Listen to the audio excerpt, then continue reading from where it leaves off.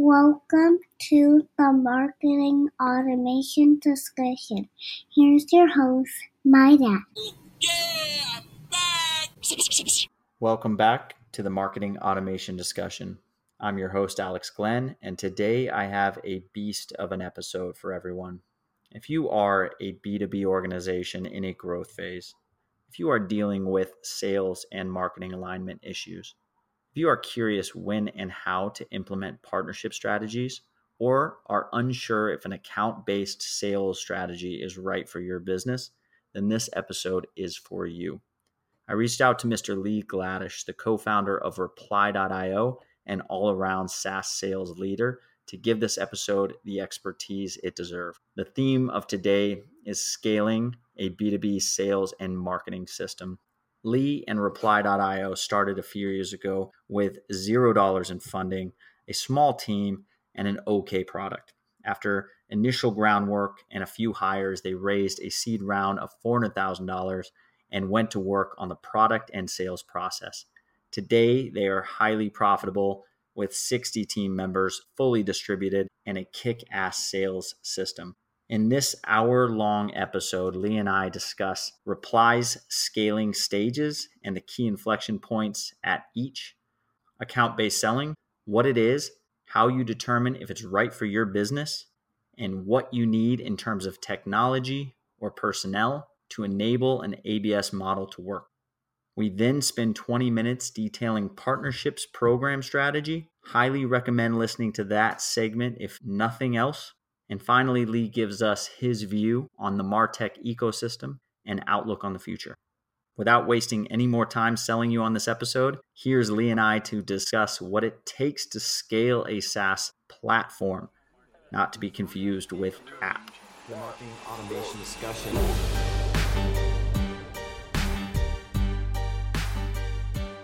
Alex, thanks for having me today. Really excited to be here. Lee, you are the co-founder of Reply.io. Let's talk real quickly about what Reply is for those listening who have never used it. Reply is a sales acceleration platform. We enable sales teams to effectively manage their day through various activities, and this is all done via automation. So our sales acceleration features include email automation, your phone calls, your tasks, validating those emails. We have account-based selling or account-based marketing features. We partner with data companies also to help you find those ideal leads and customer profiles. And of course, we have great integrations with CRM companies. So in short, Reply is an all-around communication platform, all-around automation of your daily activities. And we surround you with, the activities that you're constantly doing, throughout your day. And that's those emails, phone calls, tasks, and data. This is wonderful. So I'll just give the Crunchbase version. Reply was founded in August 2014. According to everything that I found, you've been able to scale profitability very quickly. Had a small seed round and actually named one of G2 Crowd's top sales products for 2019. So congratulations. Lee, let's start out with Reply's evolution. The first question is how you got started and what changed significantly in the past few years. Thanks, Alex. So you're correct. We started 2014. That was really just the idea of the product. My co-founder Oleg had the product idea because he was a programmer by trade, and he actually wanted to work in sales, and he wasn't so successful at it. But one of the things he found was that there was a lot of tasks that were just not automated. So that's kind of where the idea came from 2014. And then really in the middle of 2015 is when the product launched in beta. At that time, there was really just three of us at the company, marketing, Oleg kind of really, building the product and kind of myself. During that time, there was a lot of testing. And by the end of 2015, we got to a point where we had a small amount of revenue, but enough revenue where we know we can start kind of growing this. And by the middle of 2016, at that time, we went from literally zero in MMR and revenue to about 50, 60,000 in monthly recurring revenue. So we were profitable right off the bat. But what led to that wasn't because we knew how to sell better than anybody. It wasn't because our product was better than anything. There was a lot of things that we did before we even started the product. And that's what I really want to talk about right now is, what do you do when your product is, you're building it, you launch it, how do you attract people? How do you get those eyeballs to your site? How do you convert? So we started with content right from day one. We started writing content as early as we could because we know that we want to attract those visitors to our site. and at least get into the eyeballs of people who were looking at, a product around reply, around sales acceleration. And then we did a lot of things that were free, things that just took a little bit of our time that gave us the maximum amount of revenue and return that we can possibly get. So content was one, because we wrote all our own content. We spent a lot of time on Quora, going through a lot of posts, because there's a lot of great conversations happening on Quora. So we made sure that we posted and answered and replied as many times as we could on Quora, and that generates some really good traffic for us. We would go to every single directory listing site that we can find that had, here are the top 100 sales products, or here's just sales products in general, and we listed on those products, and we copied and pasted the profiles over and over again. And we did that about 100 and some odd times. So if you're a startup and you need a list of all the directory listings, I'll give them to you. So, because we have the list of all of them, so I'm going to save you a lot of effort and time. That the work for us, we'll give that to you. We did the most common things that you would think of. We did beta list, we did product hunt, and that drove some nice traffic and a lot of peak traffic for a very short time. One of the things that actually worked really well for us, besides the core and the content creation, was we emailed every single incubator, every VC firm, and offered their portfolio companies, a discount on reply. And that got us some really good traction as well. So all those things combined was starting to drive hundreds of leads to the site a month. And more importantly, it started getting people talking about our product, which was really cool. So that's kind of how we kind of got started in the first year, and how we, drove some pretty decent revenue. And that also led us to raising 400K in early 2016, which kind of helped us hire the next 10 to 15 people. Okay, so I want to ask a couple questions regarding incubator cold outreach and the VC cold outreach strategies. Was that twofold, to both offer the discount, get those early great users in, and also to raise the funding? Or was that strictly just, hey, come check out the platform and jump in? Yeah, the funding was separate. The funding, we had some interested parties very early on because they used our product. The focus of emailing the incubators and the VC firms was, we knew that there's companies just like ours, just with a little bit of revenue, that would have a huge benefit from using a product like ours, because we scaled our product and our sales by using our own product.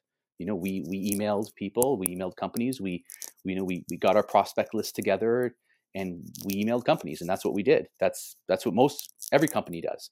And we knew that these firms would have companies that looked and acted just like us. So the value and the benefit was there. And, we closed a lot of those deals. And it's interesting because, we even emailed like Y Combinator and 500 startups and a lot of these other companies, and, they all used us. So it was fantastic. I love it. And what was your ICP during those initial stages? It may have changed, maybe it's still the same, but who was your ideal customer when you were implementing core strategies and doing these directory listings and the VC outreach? Who were you really after? It was the VPs of sales. It was this inside sales team. Recruiters were fantastic. That was a great market. It was a big market, and the use case was so simple. But really, it was emailing the inside sales team, the VP of sales, the BDRs, because we knew that they lived in these products all day long, and they were a perfect fit for our company. This is super helpful. So those of you listening, if you are in the 0 to 12 employee situation and you're looking for new ways, new tactics, you just rattled off a few. Quora is something that B2B companies that are going after the more savvy ICPs out there, like VPs of sales, that is a great resource for you. You can use paid ads on Quora. You can create a strategy that allows you to get your answers in front of those really great discussions that are happening on Quora. So check that out. Directories, Beta List. For those of you who haven't seen Beta List, it's similar to Product Hunt, a little bit more of a niche audience, but great for those SaaS companies in the early stages to get some free press. And then you just obviously used what you know in the cold outreach. So we do want to touch on cold outreach a little bit in this episode, but let's talk about the key inflection points, the changes that happened at the stages 0 to 12. What happened that really got you to 12 to 30? What were the key inflection points at those stages? Well, the one thing is we raised 400K. So that obviously helps quite a bit. We never raised a follow-up round or an A round. So you only can grow as accordingly to, and scale as accordingly to revenue. So if you don't have a lot of revenue, you can't hire more people unless you're going to raise more money. So we were really cognizant of the fact that, we raised 400K. This would probably last us a year, and we better get profitable pretty quick because we were already profitable from day one. And, we hired where we thought we would needed people in marketing and sales and tech. And that's pretty much every software company out there. So in the early days, the growth from 1 to 12 really happened because, we grew pretty fast early on because of the marketing. So we knew we wanted to double down a little bit on the marketing side. So we did that. And then when we got from, 12 to 30, we really doubled down on the development of Reply. And then when we, from 30 to 60, we really realized that sales and customer success and support was a great resource. And I can't tell you enough how big support is. It varies in every company, but support is such a critical touch point because they kind of wear two hats. It's not just support, but it's also very much customer success in many ways because they identify things before anyone else even gets to that point. So support was a big point for us to even grow faster. So from 0 to 12, again, was very much around marketing.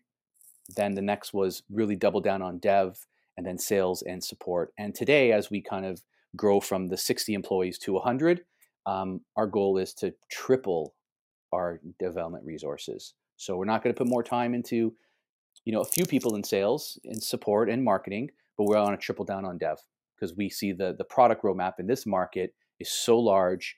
There's so much demand, but more importantly, the end user, the customer, they know what they want and they're asking for it.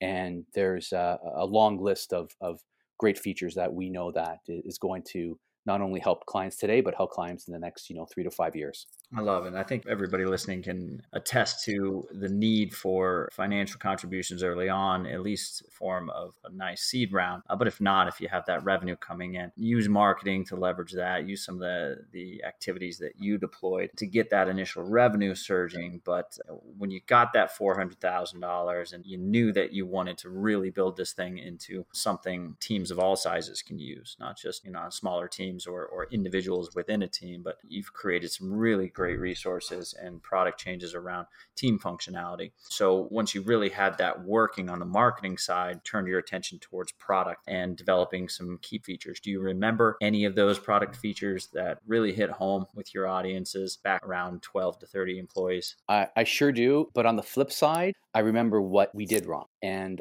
I think that really helped us not spend more time on what we were doing wrong because we are very much an email, phone call task, automating those tasks within your day. And we got into data very early on and we started selling data. And it's a hard game to play because you need, again, are you building a great communication platform, which Reply is, or are you building a data platform? And doing both is really tough. And we really found that it was hard. And the demands of a customer was even, more demanding to make sure both platforms are working perfectly and in sync. And having that data all the time was putting a strain on our resources. So we scrapped the data. We moved that and we pushed that aside. And we focused on the communication. We focused on the automation. We doubled down on those parts. And we really tried to focus on simplicity within our space.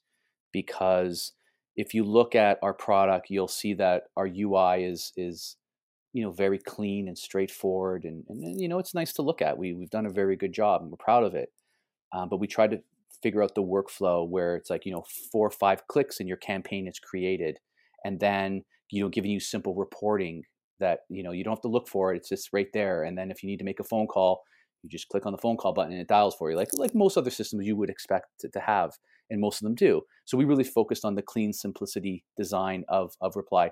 More importantly, we've had 2 iterations of the product. So we've actually wiped out our first version of Reply, which was very, not aesthetically pleasing to what it is today. And then we added another version on top of that to kind of clean it up even more. So within 3 years, we're pretty much almost on our 3rd version of Reply already, because that's one of the things that we really focus on is try to push the envelope to keep building. We want to be, every startup, are you a sales focused company or are you product focused company? I come from sales and marketing background. I would love to say that we're a sales focused company, and we are. but we are more of a product focused company, and that's where we put our time and money and effort. And we know that, being great in this space is that's what you have to do. And that's what really clients demand, because we know it's easier for people to buy more than ever. They don't need to always talk to a salesperson. So make sure the product's great. It'll take care of a lot of problems. And now what's coming is more focus on development, more focus on the product. You're going to increase your development resources and continue creating just an awesome product. That's really what's been responsible for your growth, is just the hyper focus on the messaging platform itself and the product, if I hear that correctly. Yeah, 100%. So I want to talk about this before we get into account-based selling. So, you've opened up new markets. You've done a lot of virtual team-based activities. Do you have any recommendations, any scaling of virtual teams, tips and tactics for the listeners before we get into account-based selling? Yes, I do. I definitely do. Trial by error is everything. You learn from your mistakes, and we wanted to build a remote team from day one. We didn't want to spend an hour in traffic every day, and we felt that it was not just driving in the car and getting to work. It was really around, like, where are the best people that we can find, that we can attract, that we don't have to worry about where they're located. If they're good, we want to work with them. And that's what happened. I was in Toronto. My co-founder's in Ukraine. He has a great talent pool out there of developers and marketers as well in Toronto, sales and marketing here as well. So it was a good combination. So we decided, let's do this remote. And it's hard. I don't care what anyone tells you. It's hard doing it remote. And I'm not going to get into, you can't build a big company or small company, or you're limited. It's hard. And you got to make sure that you communicate really well. So in the beginning, you jump on Slack or, Hangouts or Skype or whatever you're going to use. You're going to talk every day. You're going to communicate. It gets you only so far. Documenting early on as you can and we just started doing this now, like I'm talking a few months ago. So it's been 3 years. And so using a product like Slight for your knowledge base. We use a product like Pipify for your for your processes, all processes. So even a new person comes on board, a new employee, doesn't matter what department they're in, we have a process for every single department. So we all know if they have a question, you can always go to that knowledge base to see the processes. Then you can also ask, talk to your team. So the documentation of processes is really, really important. And having a vision and a mission statement is also important too. People may think like, oh, we want to build a great company, but like, have a vision and mission statement, because people get behind that. You got to believe it, and you got to reinforce it all the time. And so as building a remote company, we've done offsite. We've taken the whole company. Everyone's gone to Egypt. We spent a week there. So we do that every other year. It gets the team together, builds the bond, and let's face it, it's fun. So I would say document your processes as early on as you can, and make sure someone's in charge of it, and make sure that every department head, it's mandated that you document every single process, because that's how you're going to build a better team. Otherwise, you're starting from scratch all the time. And everybody listening, and myself included, we're tools and tactics geeks. So if you could mention Pipify and one other and exactly what they do. Yeah. So Slight, Slite, is a knowledge base system.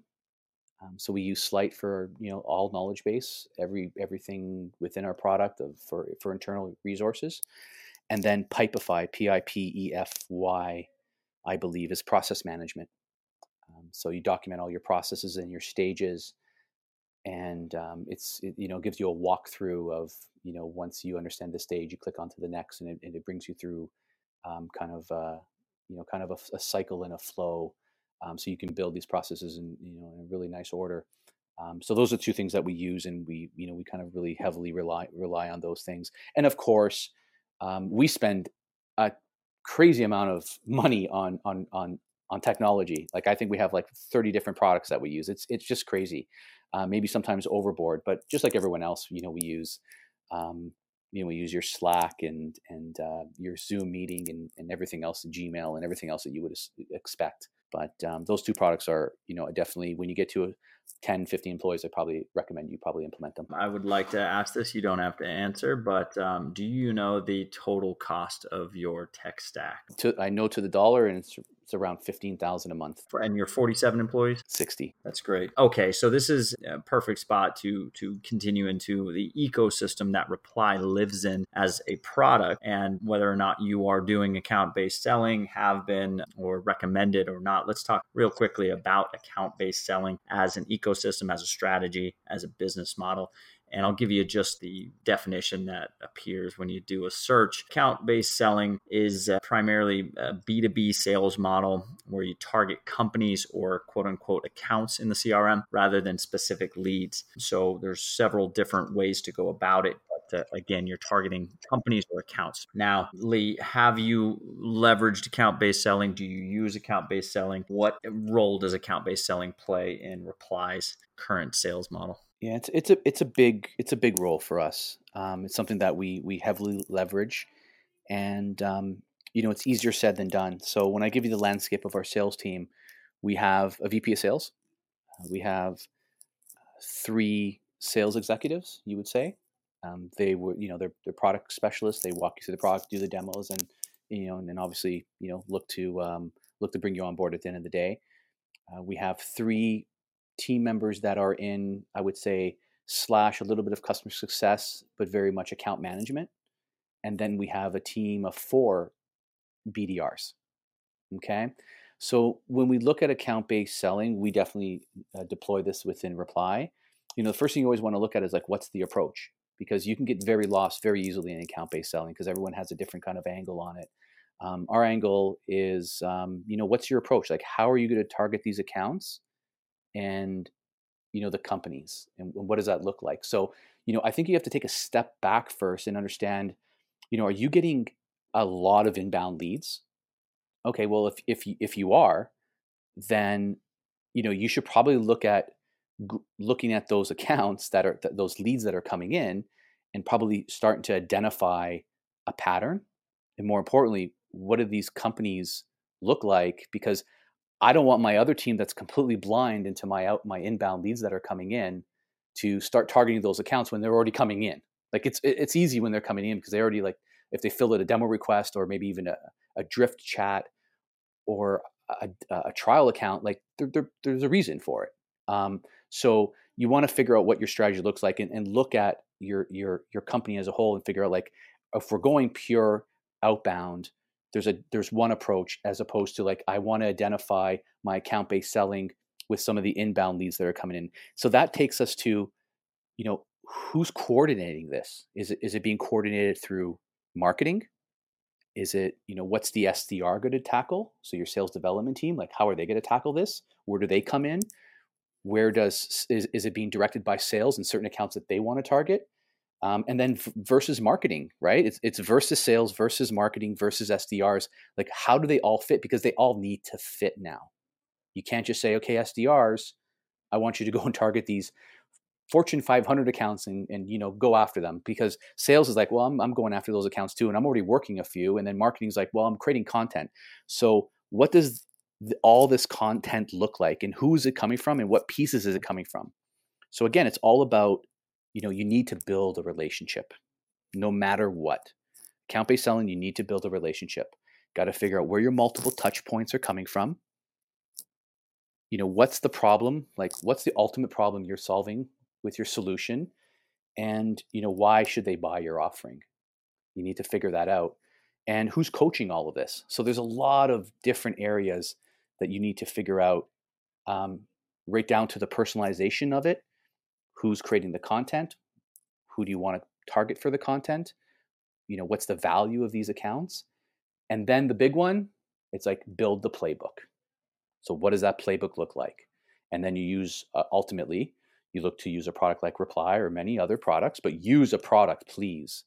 Don't just, send an email that's not automated, or a phone call that doesn't have a task attached to it, without updating your CRM and your marketing not being visible into it. You need to have a playbook. All great advice. And you've been through it, not just with Reply, but all of your previous positions. You've been running account-based selling, running different B2B strategies for years now. So this is great advice. And if I can recap there, so your advice on questions to ask yourselves as a team, whether that's leadership or the sales and marketing teams themselves, but what is your approach currently? Are you getting enough inbound leads, and who are those inbound leads, and making sure that that data is known and is shared amongst the teams. And then who's going to coordinate the sales strategy? Is it going to be marketing down to sales and then out to the SDRs and BDRs, et cetera? Is it going to be sales out to marketing and determining where those leads and that traffic and that strategy is going to be directed from, and who's going to be holding those reins? And then what products and what ecosystem that entire strategy is deployed using. So your cold outreach products, your CRM, your marketing automation products, your chat tools, all of that needs to be well thought through in place before you can execute a successful ABM selling strategy. Sorry, ABS in this case. And I'm curious to know your thoughts of the difference between account-based marketing and account-based selling. And I've heard them used synonymously in the past, but do you see that there's a difference? Well, I think there's a difference still today because there's still the combative nature between sales and marketing. There's still friction there, right? And until that goes away, you're going to have account-based marketing because marketing wants to create the content to target certain accounts, and then sales wants to run their playbooks and their emails and their phone calls and using their drift and other products out there to go into those target accounts as well. They're running different playbooks. So yeah, they're very similar, but still different in many walks of life. So I think we're getting there with products as we evolve our products and products evolve in this space. You're seeing, I would say, less crossover between the systems because they're starting to marry a little bit. That's where I was going with this. I mean, it's not on the docket for us to discuss, but sales and marketing alignment and the crossover and where marketing stops and sales begins, it's becoming a lot more gray, which is good. For the customer, for the person being sold to, it's great because everything's more aligned, everything's more one-to-one. But internally, if you do have a traditionally set up business, and I'm talking to those, let's just say they're SaaS founders out there that do have their SDRs, BDRs, AEs on one side, and then their marketing team on the other, do you have any advice or any sort of structure, any sort of system or anything that you would recommend to make sure that the marketing and sales teams are aligned and that everything is happening as smooth as possible? Anything at all for those guys? Yes, we go through this all the time, and we've tackled this quite a few times because we keep going back to the drawing board because you want to keep iterating, you want to be better, you want more leads, you want better quality leads. So my recommendation is make sure you have the stakeholders communicate.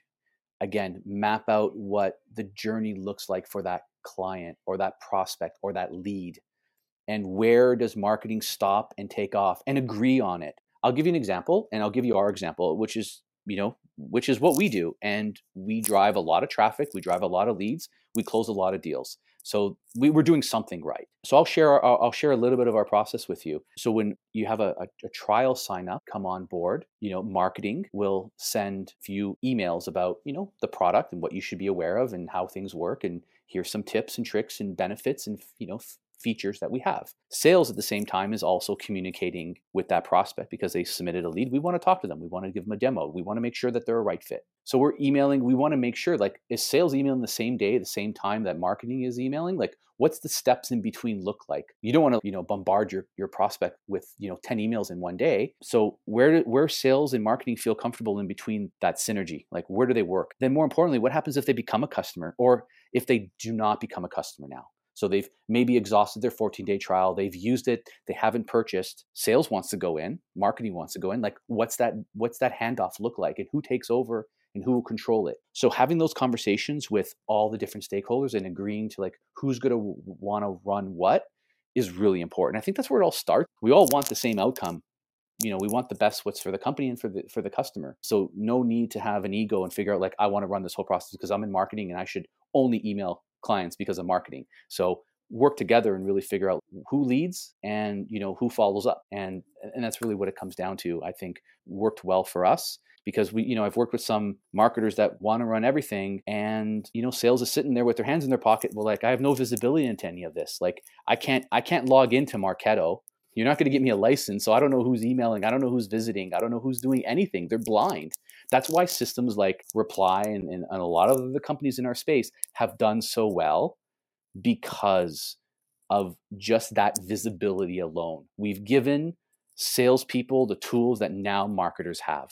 So work together, figure out what that workflow is, and your company will do a lot better for it. Yeah, and that's really what this is all about: the account, the actual transparency, and the knowledge from all levels of the company of what's going on with that specific prospect and what they've been sent at what times, and making sure you map that out ahead of time. Like you said, you guys have a great system where you do have sales and marketing both emailing that prospect at the same time during the buying process, not at the exact same time, but you have very specific touch points that go out probably certain days of the week where sales will hit them with something, marketing will hit them maybe a couple of days later, but you've got it all strategized and worked out and tested to be optimal for the customer's experience and for pushing them to close without really annoying them and making it overbearing. So this is really what's great about the current ecosystem is we do have the tools like reply.io that allow us that transparency and allow us to set up those campaigns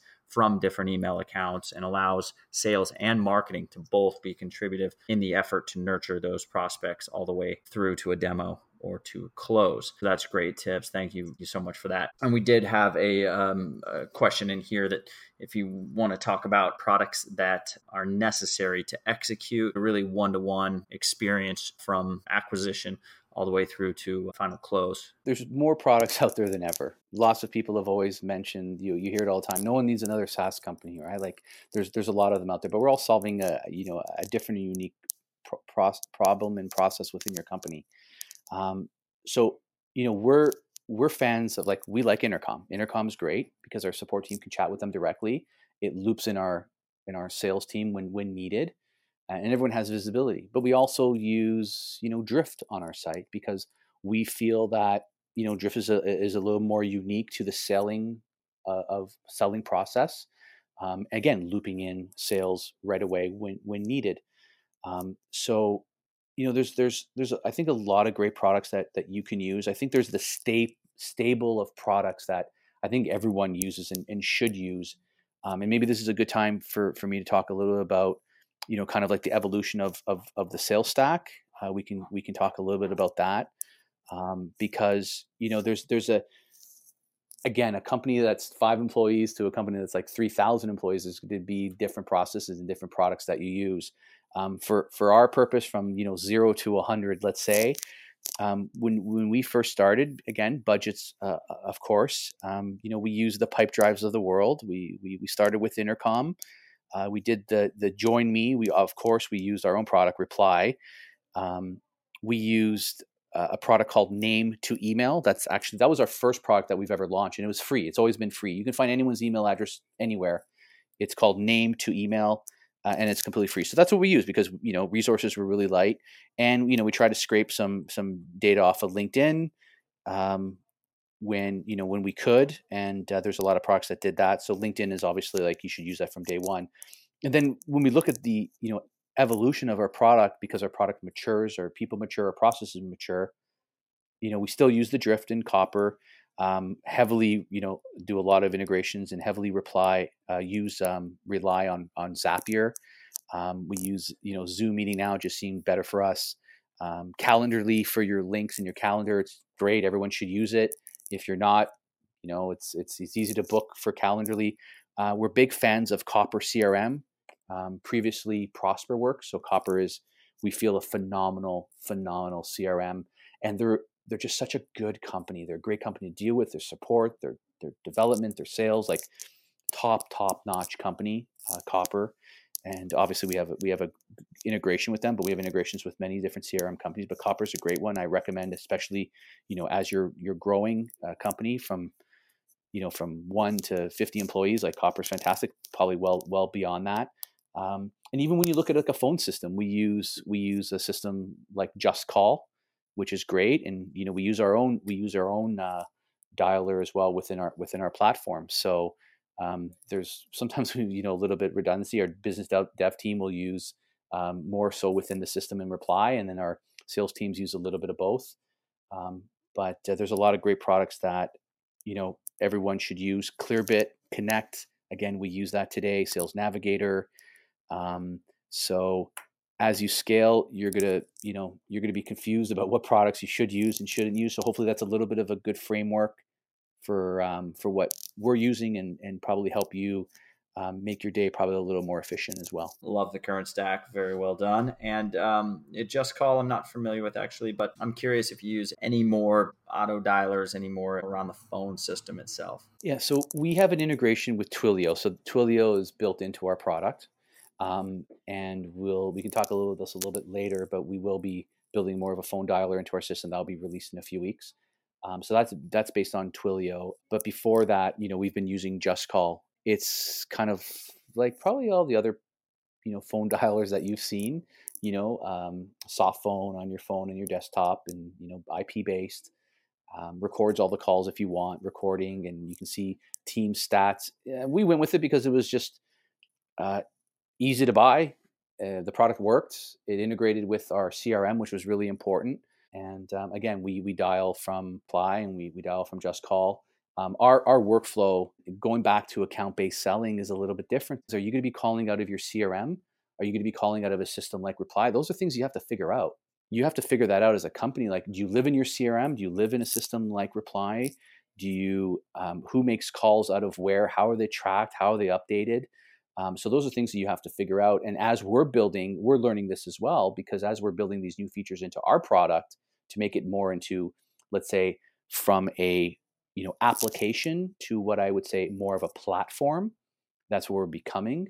We're moving more away from having less calls from Just Call to living in Reply, because everything's in Reply. All the automation, all the workflows there. So our reps live in Reply. So it becomes easier. So you have to figure that out too.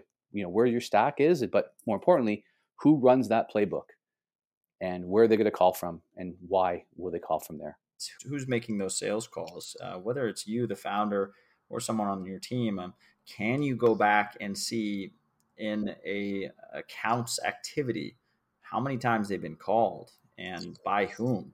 And if you can't, you need to figure out a way to start managing that call process a lot more closely, because that affects everything. And a lot of founders and a lot of teams in general, they get really a lot of tunnel vision with their day-to-day processes and what they need to do, and they don't consider what's happening on the peripheral, right? And this is especially true with DIY founders that are doing a lot of their own selling, and sales teams versus marketing teams. If a call's been made, we want to make sure to know that and to change the other messaging around that call based on what's happened on that call. And you can't do that if those systems are disparate and it's not being tracked accordingly and integrated properly.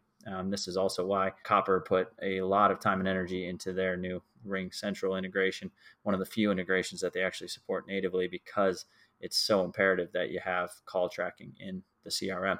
And the good news for founders or any company, especially early stage, is that there's so many resources. This podcast, for example, there's so many resources where you don't have to make the mistakes. We're all going to make them, but there's a lot of resources where you can learn, get up pretty quick to figure out what's the best way of building that stack and how to build a workflow. And there's a lot of consultants out there and that you can go to, and more importantly, there's probably a lot of other founders that like go to any co-share. You're going to meet other founders that they're going to spend some time with you and help you out along that way. So you're never going to be alone. That's great tips. And just to recap the evolution of Reply stack today: Intercom plus Drift, Copper as a CRM, Just Call and Twilio, Clearbit Connect and Sales Navigator. We have a section in here that I want to sort of pivot to, but I do want to talk about partnerships and how partnerships is integrated with account-based selling and the stack itself. Partnerships, these could be anything from your channel partnerships, your affiliate partnerships. These are people that you're going to want to sell to. If you really want to hit some incredible growth trajectory, partnerships needs to be discussed. And if it is going to be something you're going to start doing and taking seriously, it needs to be a part of your stack. It needs to be a part of your day-to-day functions. It needs to be strategized with both sales and marketing. So I do want to talk about that with you, Lee, because you've had a ton of experience developing partnership systems and you're doing that incredibly well with Reply. And that's how I actually was introduced to Reply. So let's talk about that real quick. So the first question is, what is the importance of a partnership strategy? Well, I look at partnerships as a community. You want to build a community of partners that are going to benefit your business just as much as you're going to benefit their business. It's not just about, an affiliate link and refer our product, because, anyone can take an affiliate link and put it online somewhere and be like, click on my link, and it could be the wrong prospect for us. Like, we don't want that. We want to make sure we have the right prospect that comes to us. So we vet all our partners. We won't just hand out a link to anybody, even though you can go get one. But as far as building a relationship and, having perks and everything else, like, we want to talk to you and we want to make sure that you're running the right type of business. So our partners are, any company out there that's usually doing like outsource selling for any company. So you take, let's say, Uber, for example. Uber may want to target a certain area in New York about, everybody who should be using their service, and they'll go to an outbound company who will want to, update and book meetings for them, or, get the word out there. And our partners will, use Reply, and they'll use our product to bring their customers onto our platform, because they'll run their customers' outbound campaigns for them. So with our partner program, it's really important, and it's about, 25% of our revenue, because our partners know that we're going to give them, great support. We're going to give them, hopefully the technology that they need to run their business, because they need to run the campaigns and sales campaigns and run, account-based selling playbooks for their sales team, for their companies that they're working with, because they're going to outsource everything to them. And the partner handles the email copy, they handle the campaign setup, they'll handle the data and getting the leads together and figuring out their ideal customer profiles. So that was a natural fit for us. That's what our product does. So we want to go to every sales coach, and much like we did very early on, email every incubator and VC firm and directory listing, we went to every sales coach, consultant, trainer that we can possibly find, and pitch them our product, saying, listen, you're running campaigns for your customers, like, you should use Reply. And the reason why it's important, I think any company should have a partner program. And the reason why is, one, it's revenue. Two, you're building a community. So partners understand that, you're going to get, instead of me just going out to any product and just using that product, Reply, we're building an implementation program around our partners. We're building a managed service program around our partners. So when our customers come to us and say, I need help with my email copy, we'll have a partner for you. If you want a partner to manage all of your campaigns and do everything from beginning to end and just book the meeting for you, and you take the meeting and have the call, our partner could do that for you as well. So we're starting to build this ecosystem. So it goes both ways. It's building a community, but I think it's really, really important for every business out there. And most businesses will fit a partner program to resell your product, but more importantly, use your product so that way, because they're influencers in their space, they're using your product, people are getting out there, they're hearing more about Reply, and it's kind of a win-win for everybody.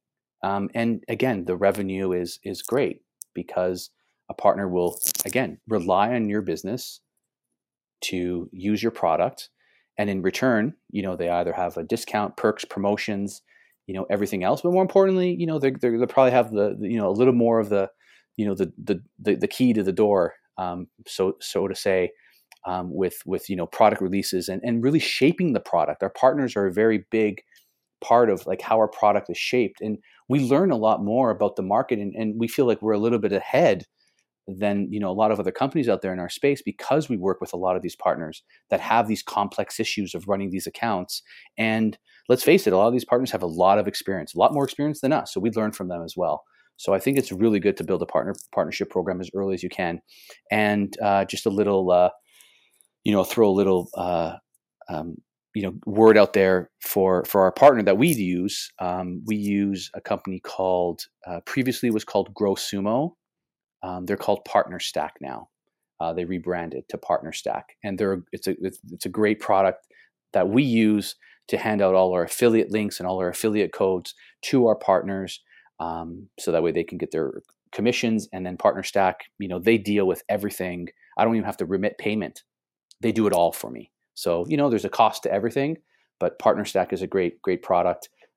If you're getting started, or maybe a little bit later on, it's completely hands off. So and another thing with Partner Stack that I want to bring up, and this is why I'm doing it, is because not only are they a great product, but about half of our partners that we signed up have come from Partner Stack because they have a marketplace, and a lot of partners found us on the marketplace. So it also is good for a marketing side for us as well. Acquisition is good. And for those of you listening, that's partnerstack, all spelled correctly.com. And I read a recent news article about impact.com, another cloud-based partnership management platform. There's no accident these companies are excelling today. Part of the reason is companies like Reply that have doubled down and really put some emphasis on developing these partner programs. And like you said, they enable you to grow faster. I mean, these are people that are going to recommend you to their end all be all clients, friends, customers, whoever. They create inherent feedback loops. Your partners probably give you feedback on the product all the time, valuable feedback from power users that you should really take seriously. So they create those feedback loops. They are your community at the end of the day.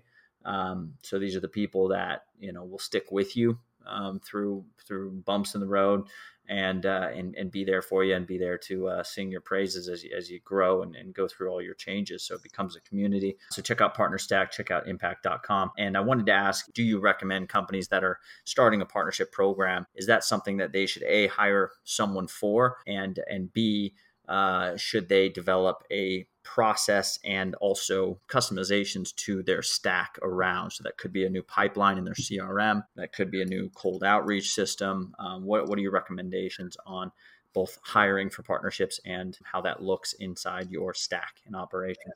That's a great question. I'm still trying to figure that out myself sometimes. Much like you make mistakes in every part of your business, ours was I hired a VP of sales a little bit too late. I should have hired him or her a little bit earlier.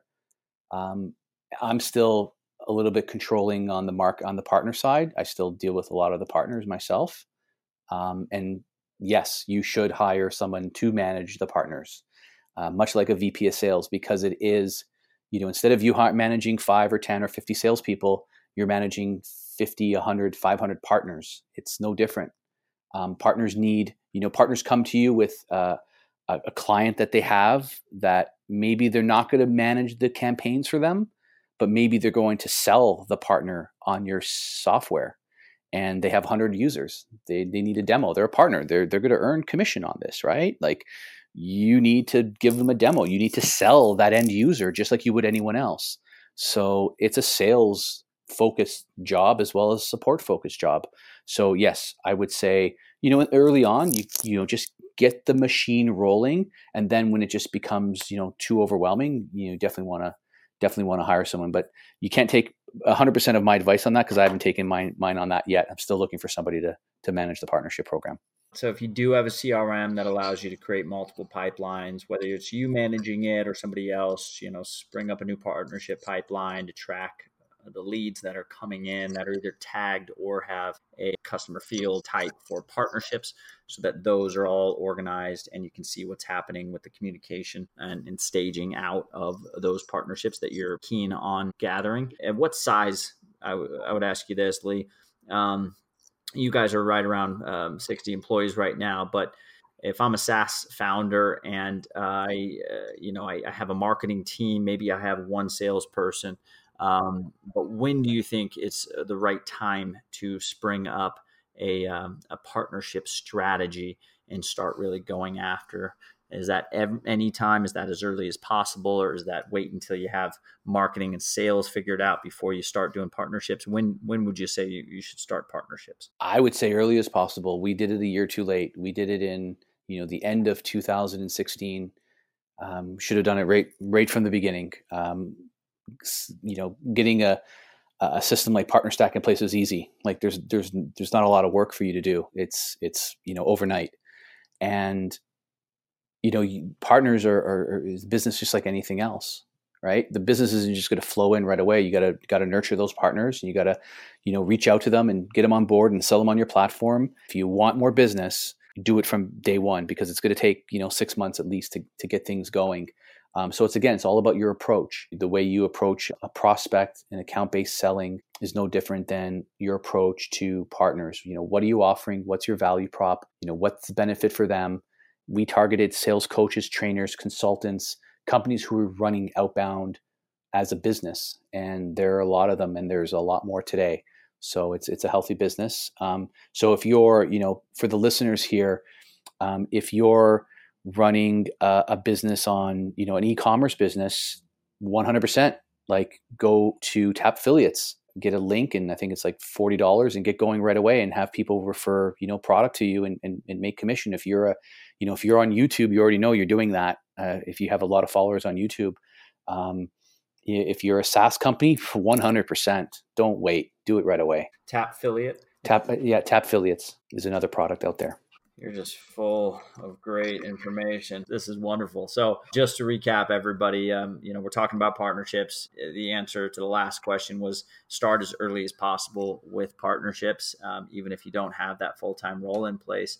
Get the engine going, get the test messaging, get your Tap Affiliates link, get your partnerstack.com account set up, and really start offering those partnerships and getting those people in and develop what that partnership is going to look like for them and for you. Pick out the ICP, who are they, where are they, et cetera, and what's the benefit for them for being involved. And get started as soon as possible is the main takeaway there. And don't forget, build a landing page on your site that says partners or partnership program or contacts to be a partner, but have a landing page on your site telling your partners what, it's in it for them, right? Like earn generous commissions, don't reinvent the wheel. Just go to our site and just copy what we did. Like really simple. Please do it. Like it's easy. So build a landing page, put it on your site. People will ask you. Like that's how we started a partnership program, because we didn't even think about it at all. And people were like, do you have a partnership program? We kept hearing it. We're like, let's build a landing page and see what kind of feedback we got. And then everybody started asking about it. So do it early. Yep. Shout out to Mark, my colleague at Automated, who has referred me to Lee and gotten this podcast underway. So let's just talk about general changes, and you can talk about whether there are changes in the ecosystem in general. You can talk about changes, what's happening with Reply. I just want to open it up to talk about anything that you see coming and want everyone to know about both the ecosystem where Reply sits and also the product itself. We see our space.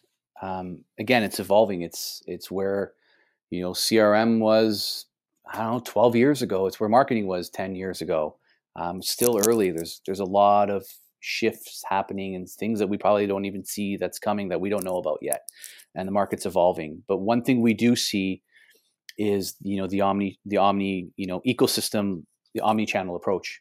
A lot of different touch points. Before, 2-3 years ago, email was great. And then, it was cold calling before that. And then cold calling was dead. Then it was back again.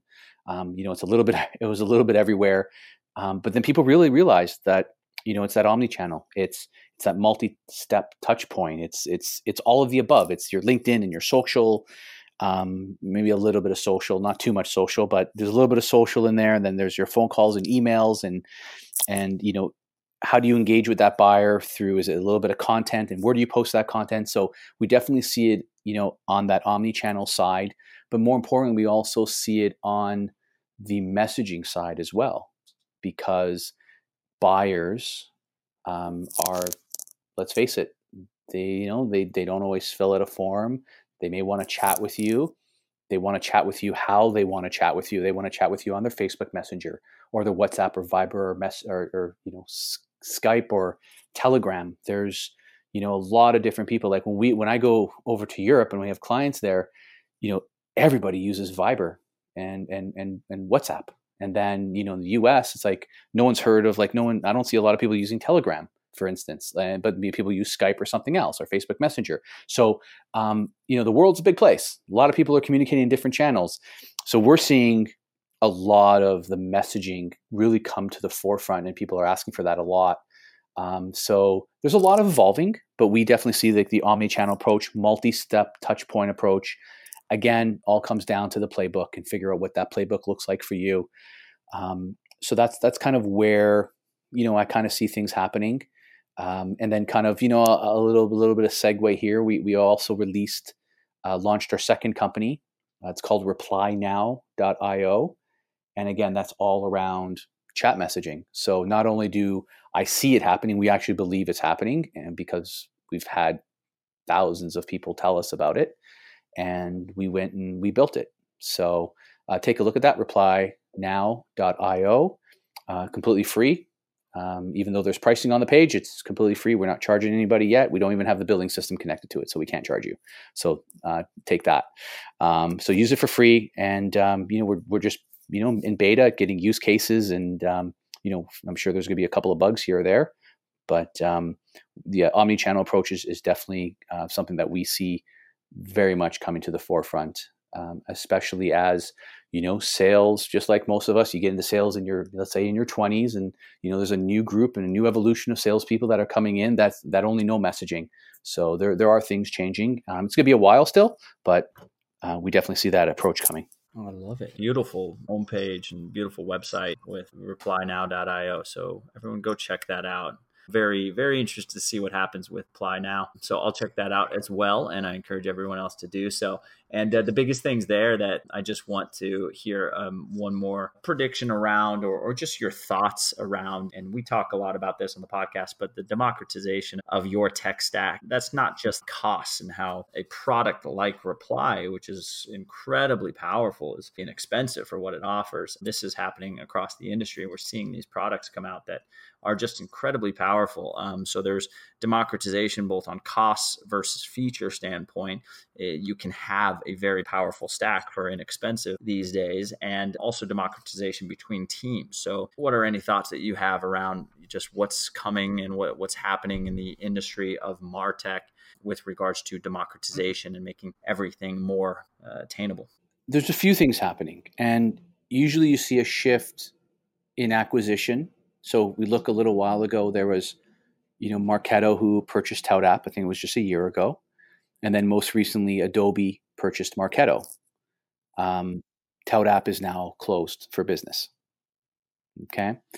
I've heard recently, don't quote me on this because I haven't heard it publicly, but I heard that another competitor in our space was acquired by LinkedIn, a very small one though, acquired by LinkedIn, more of an acqui-hire.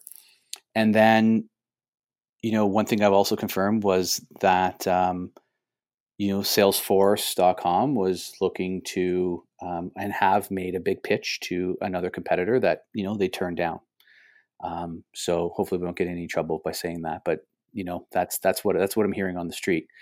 And, when we see these acquisitions happening and consolidation within the market, there's a good thing sometimes, right? There's companies who are growing and going up market, and any company that goes up market and gets bigger and bigger and bigger, well, they don't have as much space to manage and deal with the customers that, they were probably a customer 3 years ago that were smaller customer. So it opens up the market in the beginning. So I still think that we are, as in SaaS as a whole, doesn't matter if it's in our space or not, just SaaS as a whole is so early in the game. There's so many companies that are still not even adopted SaaS yet all over the world. When we look at our space, I think it's so early in the game that the evolution of our product hasn't even hit nowhere near maturity. But we've also seen a few companies in our space grow pretty quick and had a lot of adoption into their product and has gone enterprise and continuing to go up market that at the bottom and mid end of the market, there's no one that owns that yet. So when we look at a CRM company with Salesforce and other big players in the space, there's their enterprise players, there's definitely your SMB, and then there's definitely the small business market. And there's 100 of those companies. There's nowhere near 100 products within our space yet, and there could be a lot more. So I see, a lot of gaps with, who's really owns the enterprise right now. Okay, maybe there's, one or two players that are kind of there, but, there's a clear leader probably. In the mid market, I see it very well open, and same with the lower end of the market. And when I mean lower, I mean the maybe 1 to 10 users, or the small business is still open for a lot of people to grab that market and go in there and build a product that owns that market. So when I look at it, I really break it out into two different types of categories. I break it out into, are you an application that I just send emails from? Because that will, you'll buy that product for $25 a month eventually. And there are some companies out there already. Or are you going to invest in a platform that my sales team, or even my one salesperson, I want to spend the $50 or $80 a month to make that person be productive to earn, 10 times that for me. So I still see, the platform and then the application side of the business, and a lot of companies kind of jockeying in between there, to see where they're going to land in this space, because the competition, there's lots of us out there. We get into a deal and we talk about, there's 5 competitors in there sometimes. So, it comes down to not just product, not just positioning, but the company as a whole too, and how you surround yourself with that client and how you sell them and how you market to them. And that's the difference between a company who usually builds a bigger company than anyone else. It's not always the product. It's a lot of other things that go around that too. So the big classification between app and platform, you see companies in the space offering more features, benefits. I mean, Drift started doing email, and Intercom started going after the sales enablement side of things and automation on the email side of things. There are companies that are leading the way, and we all know them, and you've mentioned a lot of them already, that are platforms. And then there are the apps, the simple, just dinky, I use it for this one use case, and I don't anticipate them ever being anything more than that. And that is the big differentiator, both on price and both on longevity. The best example for everybody is NetSuite. NetSuite sold to Oracle for a lot of money. NetSuite was the only product in the market, and I worked at NetSuite. That's where I busted my chops, and I learned how to sell, and I learned from some great salespeople there, and never mind some great VPs that worked at Oracle for 10 years before that passed all that experience down onto me. And the one thing that we learned was that we're an application. We're not. We're NetSuite was a platform, not an application. NetSuite was the only company that brought in e-commerce for your website, accounting, and CRM, and your billing in one system with one click of a button, from quote to cash. With a click of a button, it was done. No system on the planet did that. That's why NetSuite built a great company, a big company that sold for a lot of money, because they were the only one that built a platform to run your entire business on. So there's a lot of battling in our space between the Salesforces of the world and the CRM, and the replies and the other competitors that we have in our space. And the question comes down to, and this is probably a good way to end off, is if you're a salesperson, if you're a VP of sales or a manager or a solo entrepreneur, and you're figuring out like, where do I heat my business in? Do I focus more on the CRM side? Do I focus more? Well, the answer is, it's both. You just have to figure out how to marry that. So we're still figuring that out as a whole, because there's a lot of companies in our space that say, hey, you don't need to use your CRM. And then there's other ones that are like, yeah, we love you and we work together, and this is how we'll move forward together. So a lot of jockeying still, figuring out where we're going to go. All great advice, Lee. Let's end with one more call to action, program, any of that. Go ahead and say that now. I would say that it doesn't matter where you are in your business, a product like ours is a necessity. It's just like, if you don't have a cell phone, you need one, because you need to make a call and pick up the phone sometimes because it works. You need a product like Reply. Even if you don't buy Reply, please go buy a product like Reply. Okay? You should have it in your stack. At the end of the day, it's going to make you revenue. It's going to save you a lot of time. Nobody ever wakes up and is like, I want to send 50 emails to my target accounts today. Never mind sending an email. You have a lot of workflows in your business. Automate those workflows. Like, are you still sending manual email when someone, like, let's say, cancels your product? Or what happens when you onboard a customer? Like, You can use all that within Reply and other products like Reply. So use them because they're going to help you automate your business, not just for cold email. It could be for an inbound lead. It could be for a canceled customer. It could be for anything. So these systems that are here today are not just to send a cold email. It's to automate communication. That's the bottom line. So don't waste any time. Get it, learn how to use it, be effective with it because it's going to help you make money and it's going to help you save a lot of time. Automate communication, get the tools that you need to do so to better customer experience. That's what we do. That's what this podcast is about. That's what Lee lives for today, and we're all excited about the future. So thanks again to Lee Gladish of Reply.io for joining us. Lee, you have a great rest of the week, and tremendous thanks for the time today. You gave me more than we anticipated, but I believe everybody's going to be very excited to listen to every minute of it. Alex, appreciate your time. Thank you so much. It's great to work with you. Thanks and all the best of success. All right, Lee. Have a good one. Take care.